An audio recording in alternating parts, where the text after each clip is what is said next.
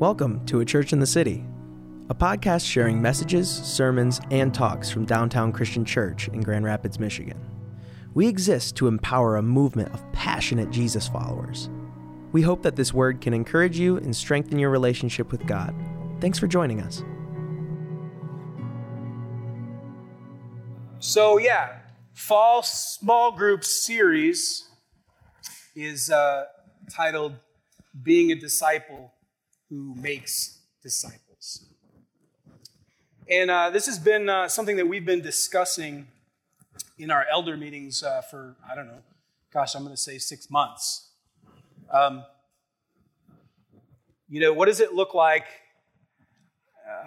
to be more intentional and maybe even strategic about building a discipleship culture at DCC?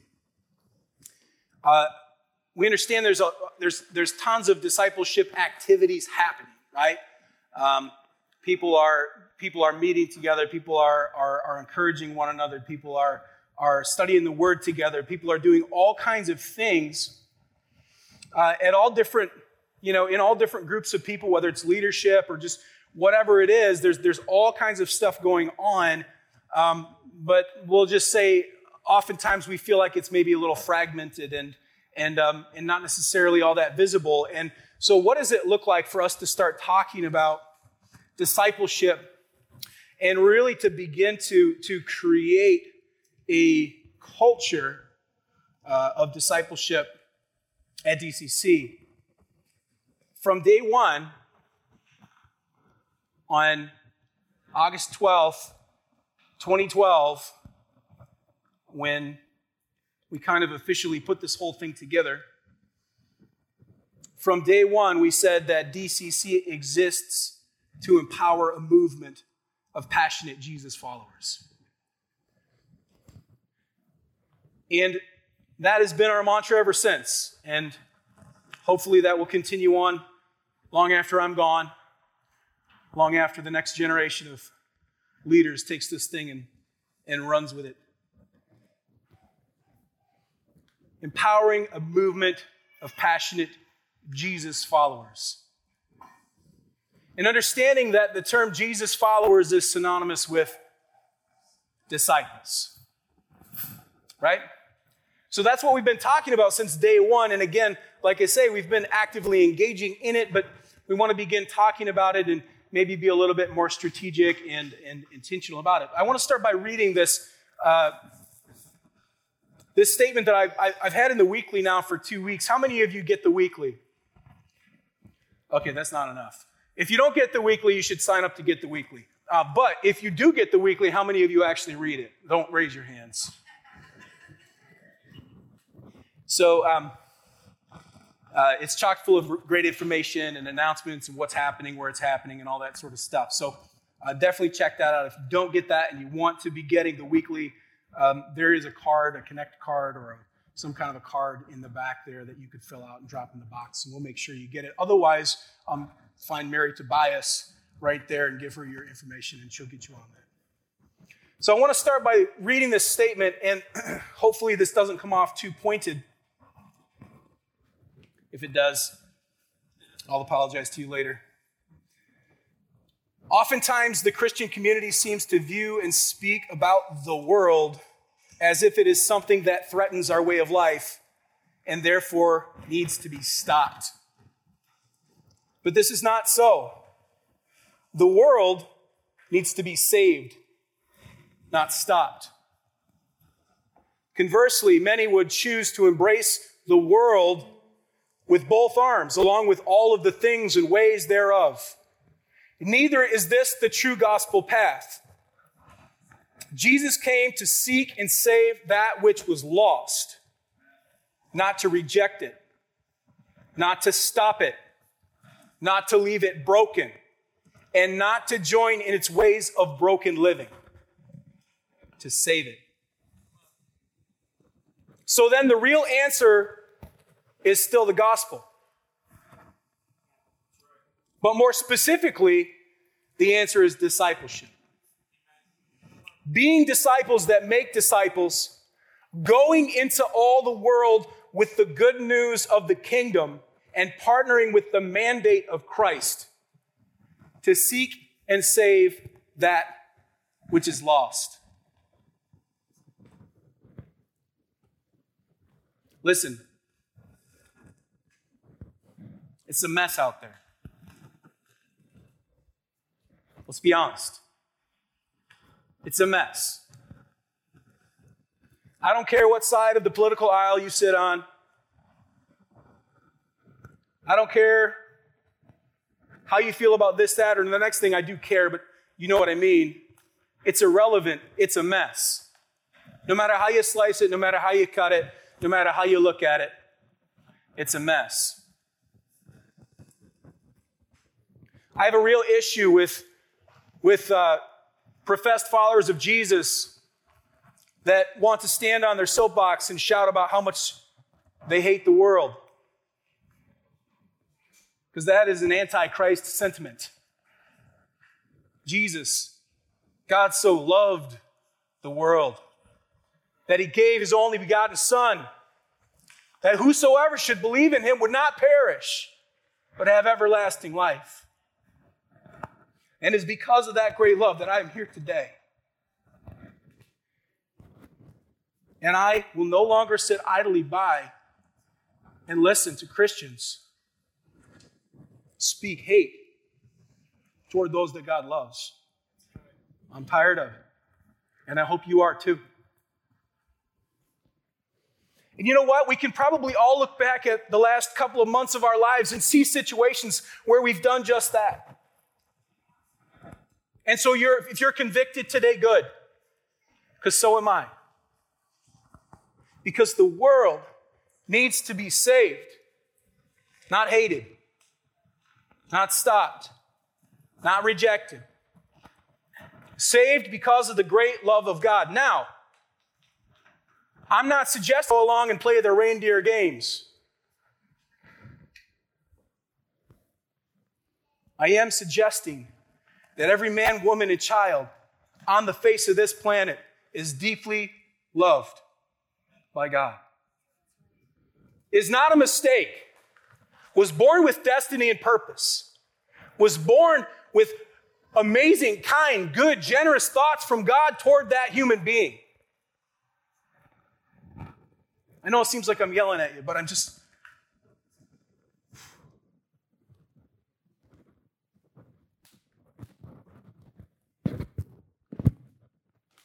There should be a disclaimer on these things. Not made for beards.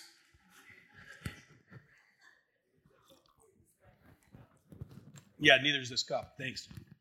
By the way, I don't know if you remember earlier on, I was selling advertising space on this water bottle. I've got it pretty full, but there's still some space left in this region here, and this sticker came off in the dishwasher. So if you have a brand that you need promoted, I am for sale.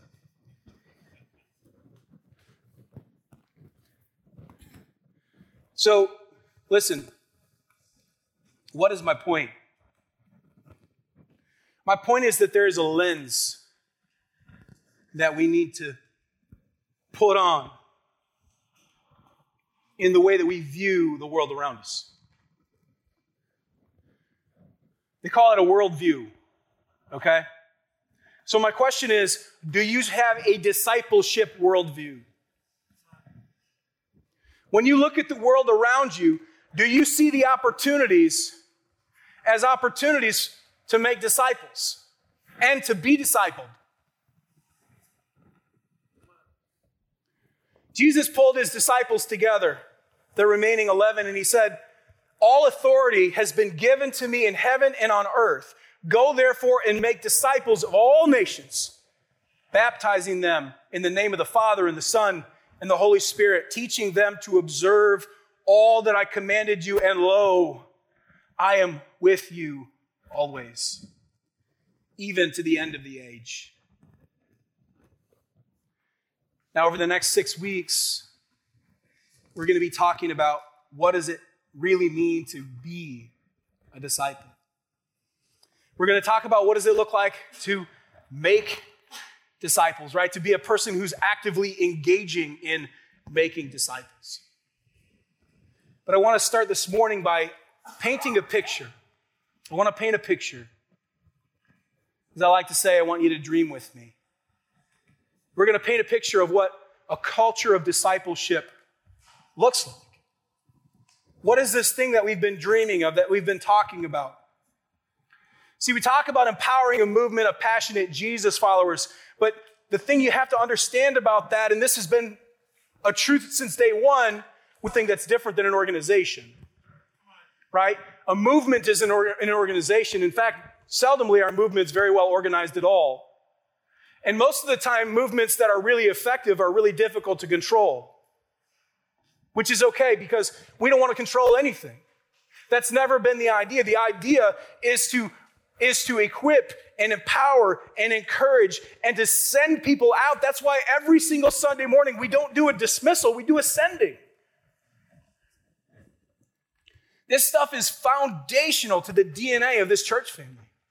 So we do this sending, we send you out every single Sunday morning, just like Jesus sent out the 72, or 70, depending on which manuscript you read. And he said, don't worry about it. And they came back and they were all hopped up on goofballs. And they're like, look, Jesus, this was amazing. This was amazing. Look at what happened. Look at what happened. You know, people were healed and demons were cast out and all this kind of stuff. And you know what he said to them? That's really great, guys. I'm happy for that. Take more joy in the fact that your name is written in the Lamb's Book of Life. See, you've got to be a disciple first, right? So we've got to be doing these things like abiding with Jesus and growing in Christ, right? Before, as we're making disciples, we're being discipled and all this kind of stuff. And it's a very circular thing. We can't think about it in a linear sense, like, okay, I started here at point A when I gave my life to Jesus in April of 2000. I gave my life to Jesus, and so I was at point A, and now I may be at point, I don't know where I am. Some days I think I'm at point C. Some days I think I'm maybe at point T, if we're thinking about just the 26 letters, right? Who knows? I don't know, but the reality is it's not linear. It's not starting here to get here. It's a circular thing. It's an abiding relationship. And it's an abiding relationship that we've been invited in. It's a relationship of being a follower, right? What is a disciple? A disciple is a follower. A follower. But here's the thing. Sometimes we get this just a little bit wrong. We think that a disciple of Jesus is a follower of a set of principles. But that's not true. Sure, there are principles in Christianity. Sure, there are things that we believe, tenets of faith and all of that sort of thing, and good doctrine and orthodoxy and all of that sort of stuff. But being a disciple of Christ means being a follower of a person. A follower of Jesus. Every single day. A learner. A hands-on learner, right? That's the amazing thing. So if you look back at Jesus and his discipleship relationship, I don't know if anybody will talk about this, but he had these really interesting relationships. He had this relationship with 3. He had this relationship with 12. He had this relationship with 70, and had this relationship with 120, right? And they were all kind of a little bit different and all this sort of stuff. But the thing is that you see, they're walking and they're doing and they're talking and he's teaching along the way, and then they're laying hands on the sick together and they're seeing them recover and they're casting out demons and he's teaching them and they're learning together.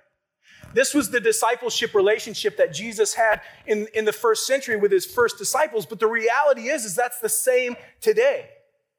This is the same discipleship relationship that we're called into today. And I know you could look at that or think about that and go, well, that's kind of, 101 type of stuff, Kev. Yeah, sure it is. But are you living that every day?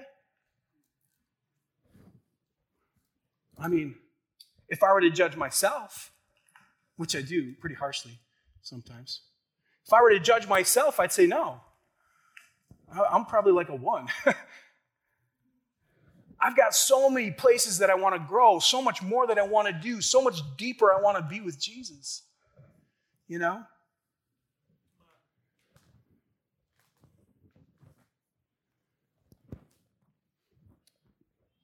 We talk about this word surrender, and this idea that, there's songs about it and blah, blah, blah, and all this other sort of stuff. This idea that we surrender to Jesus. Man, okay, yeah, I surrendered to Jesus. Chris says that all the time. I surrendered to Jesus when I gave my life to him. But today I want to yield to him. I want to submit to him. I want to say yes to his yes. I don't want him to have to pin my arm back behind my back until I cry, uncle. I surrender. No. Yes, Lord. A disciple's a bondservant. Someone that has given their life in service of the master. So my question for you is, what places in your life, what places in my life am I not yielding to the master? What places in my life am I not yielding to the lordship of Christ? As a disciple, I have pledged myself to submit to Jesus above all others. Above all others. That includes myself. That includes my friends, my family, my wife, my government. We're talking about building a culture of discipleship, right? What does that mean? What does it mean to have a culture of something? Like, to me, what that literally means is that in this, body of people, there literally is, it's something that's just so actively happening, right? So like a culture of discipleship would be a culture in which all are actively engaged in being disciples, in making disciples. And some of us even take it to the next level, and we should be actively engaged in making disciple makers. Because really, that's the big win, right? So yeah, we want to be disciples. We want to be disciples who make disciples. That's cool. But let's be disciples who make disciples who make disciples. Who make disciples who make disciples. Who make disciples who make disciples. This whole thing started with 12. 12, friends, 12. 12 people who were disciples, who made disciple makers.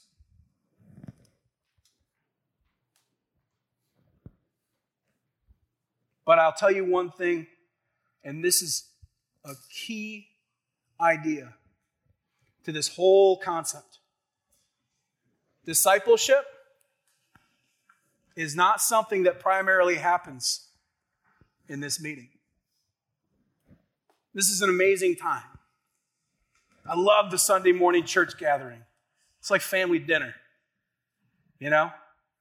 It's a time we can come together and we can celebrate. We can worship.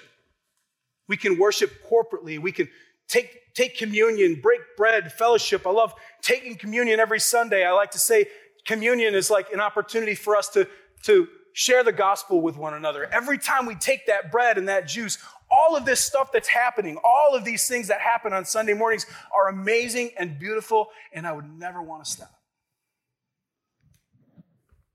But discipleship primarily happens Monday through Saturday. It doesn't happen here. Sure, we can sit down, we can listen to an encouraging word, and we can be encouraged. And there's a part of discipleship in that. We can learn, right? But being a disciple is this abiding and growing relationship that we have in Christ. And making disciples is something that happens relationally. It's something that happens as we go. That's the beauty of that statement in Matthew 28 that I read just a moment ago. He says, "Go therefore and make disciples." And you could translate that based on the Greek text. You could translate that to say, go, and as you're going, make disciples. See, the disciple making happens in the going. It doesn't happen in the coming to church.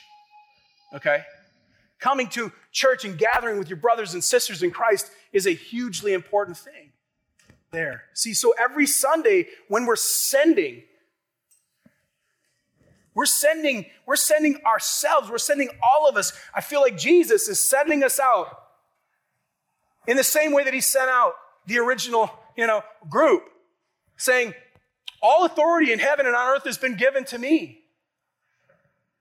And so go and do this in my name and teach and encourage and instruct and baptize and heal and do all of these things. And remember that every person around you is a discipleship opportunity. And I don't say that in some sort of like pyramid scheme, Amway kind of like, way, right? Like you should go through your old high school yearbook and try to figure out who you can disciple. No, I literally mean like you should be looking at the relationships around you and going, what does it look like to view this relationship through the lens of discipleship? What does it look like to put those lenses, to put that worldview on in my marriage, in my relationship with my sons, right? In my relationship with my friends, with my coworkers, with people that, wherever it is, whatever it is, what does it look like in your everyday life?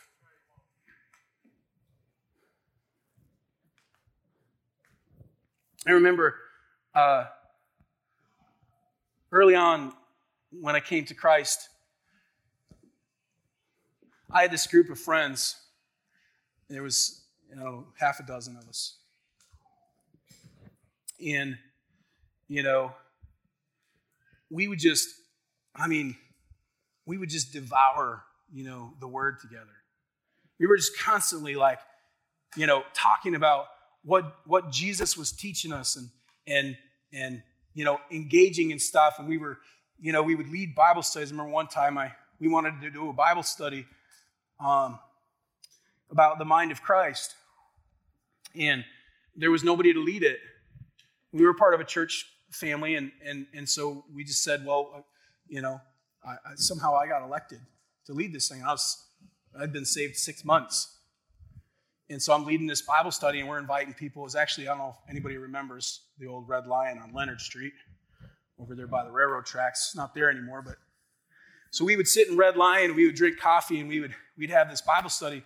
And I remember that one of the elders in the church went to my pastor, and he said, this isn't good. Kevin's been saved maybe 6 months. And he really came out of a lot of really broken stuff. And he's over here leading this Bible study over at Red Lion. And you really should put a stop to it. And to his credit, my pastor looked at this gentleman. And he said, do you want to lead it? No, I don't have time for that or whatever. I said, okay, well, I'm going to let it go. See, we were so hungry for discipleship that we just were literally discipling each other. It was like, who's discipling who? I don't know. Because we were all in the same boat. It was like the Lost Boys and Peter Pan. We had no father. We were just doing what we knew best and just running to Jesus as much as we could. The thing I loved about it, the beauty of it, was just that idea that it was literally a culture of discipleship. And it wasn't like one of those things where it was like there was some guru and there was a bunch of followers.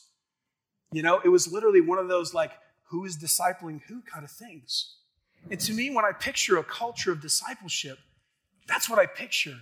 I picture this like relational thing that's happening where we're running to Jesus together and we're encouraging one another and all of this stuff. And literally not just here, not just for DCC, but that we're being equipped to do this in our other relationships. We think of it this way, like okay, we're discipling believers. Well, Jesus didn't say go make converts and then make them disciples. It wasn't a two-step process in the way that he described it. He didn't say go into the world, make converts, and then once they're converts, get them into a discipleship class at your local church. He said go make disciples. It was that simple. Now remember and keep in mind that the people in the world around you, okay, being a follower of Jesus, going through some sort of like process where somebody gives their life to the Lord and says, yes, I want to follow Jesus and blah, blah, blah. Say that's a 0 on a scale, right? Some people are at a -50.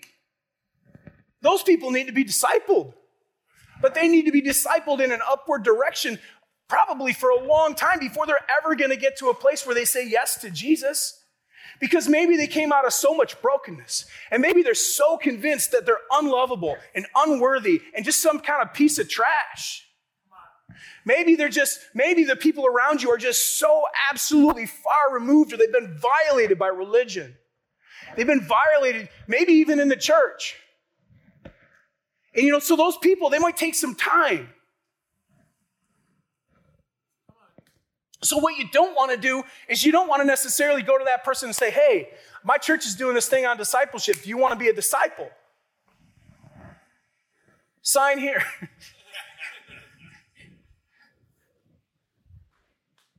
No, it starts with coffee. It starts with lunch. It starts with 5 minutes in a break room. Hey, how you doing? Hey, no, you seem a little bit down. I heard this. I was thinking about this again this morning. Jamie and I were talking about this. I heard a quote from, it popped up a couple of days ago, so I've been thinking about it again. He said, he who has the most hope has the most influence. He who has the most hope has the most influence. Not he who has the most Facebook followers. Not he who writes the most inflammatory posts on social media. He who has the most hope has the most influence. You want to influence culture? You want to influence the world? You want to change this thing? You want to clean up some of this mess that's out there? Go out with hope. Go out with hope. Bring it, give it. Don't worry about it because you're not going to run out. Give it all away. Give as much of it away as often as you possibly can. Go out. Say, guess what? You don't have to be down. You don't have to be depressed. You don't have to be dismayed. You don't have to be in the dumps. You don't have to. You don't have to, because hope has a name, and it's Jesus. And he ain't going to run out, friends.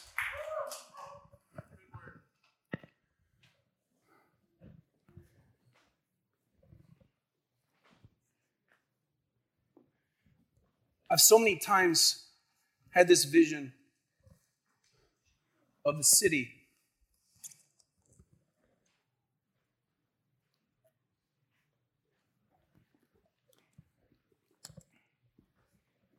in these little pockets of fire throughout the city.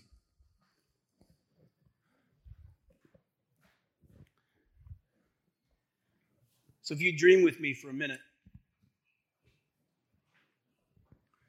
dream with me of a city on fire.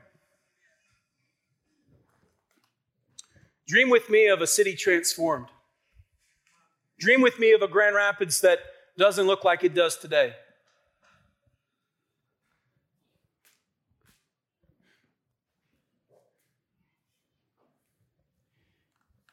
I believe with all my heart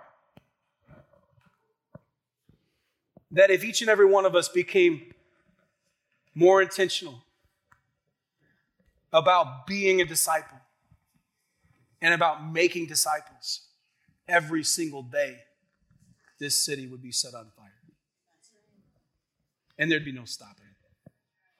I believe that with all my heart. And trust me when I say, I'm not pointing fingers outwardly. I'm saying all of us every single day, because we all have places that we go and things that we do and people that we can influence. But I'm here to tell you, if we continue to have an us versus them sort of mentality, and we continue to talk about how broken this person is or how broken that person is on your face before God,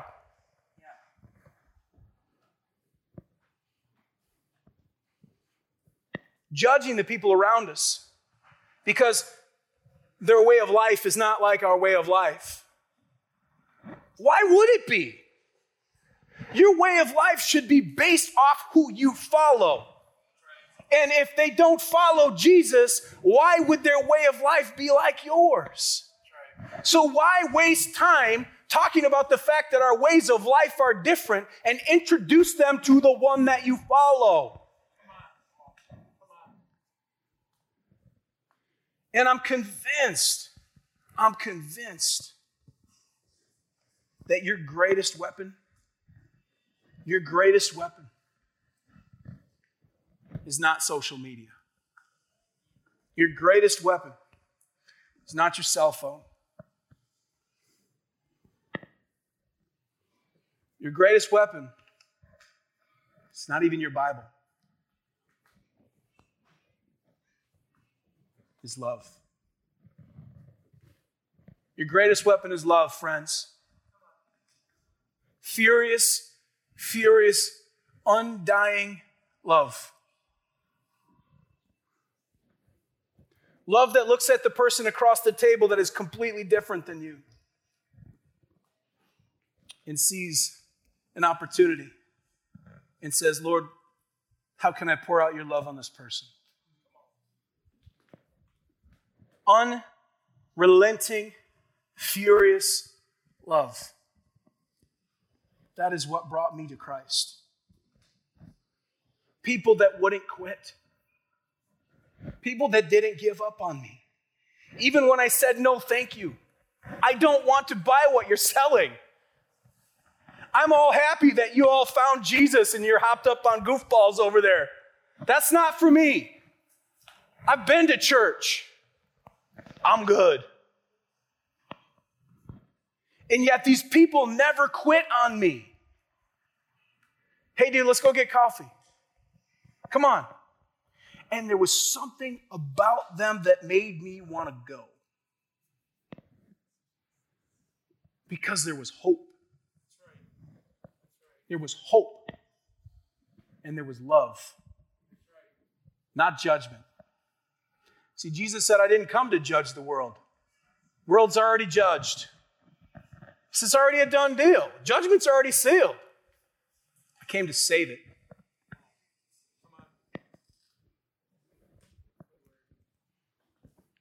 So the band can come. Can we stand to our feet?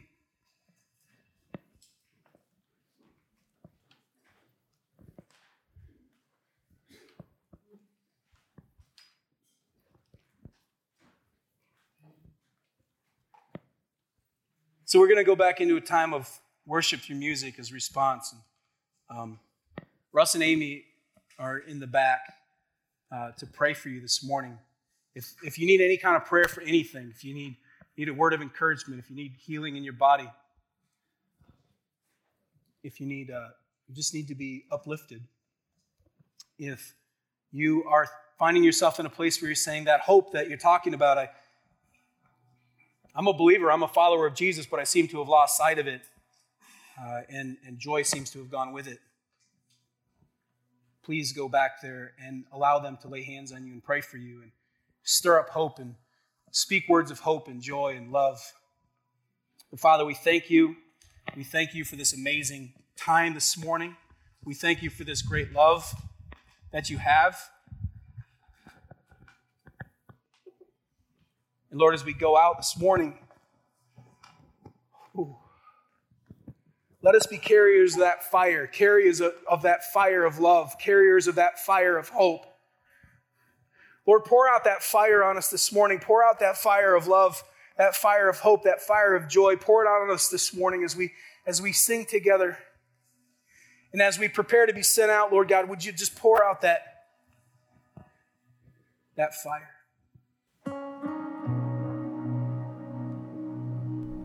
Thank you for listening. If you would like to learn more about DCC, get involved in one of our ministries, or give to support us, you can find us at achurchinthecity.org.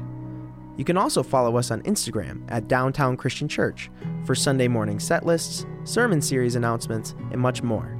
You can also join us live on YouTube every Sunday morning at 10 a.m. Eastern. Just search for Downtown Christian Church. Thank you for listening.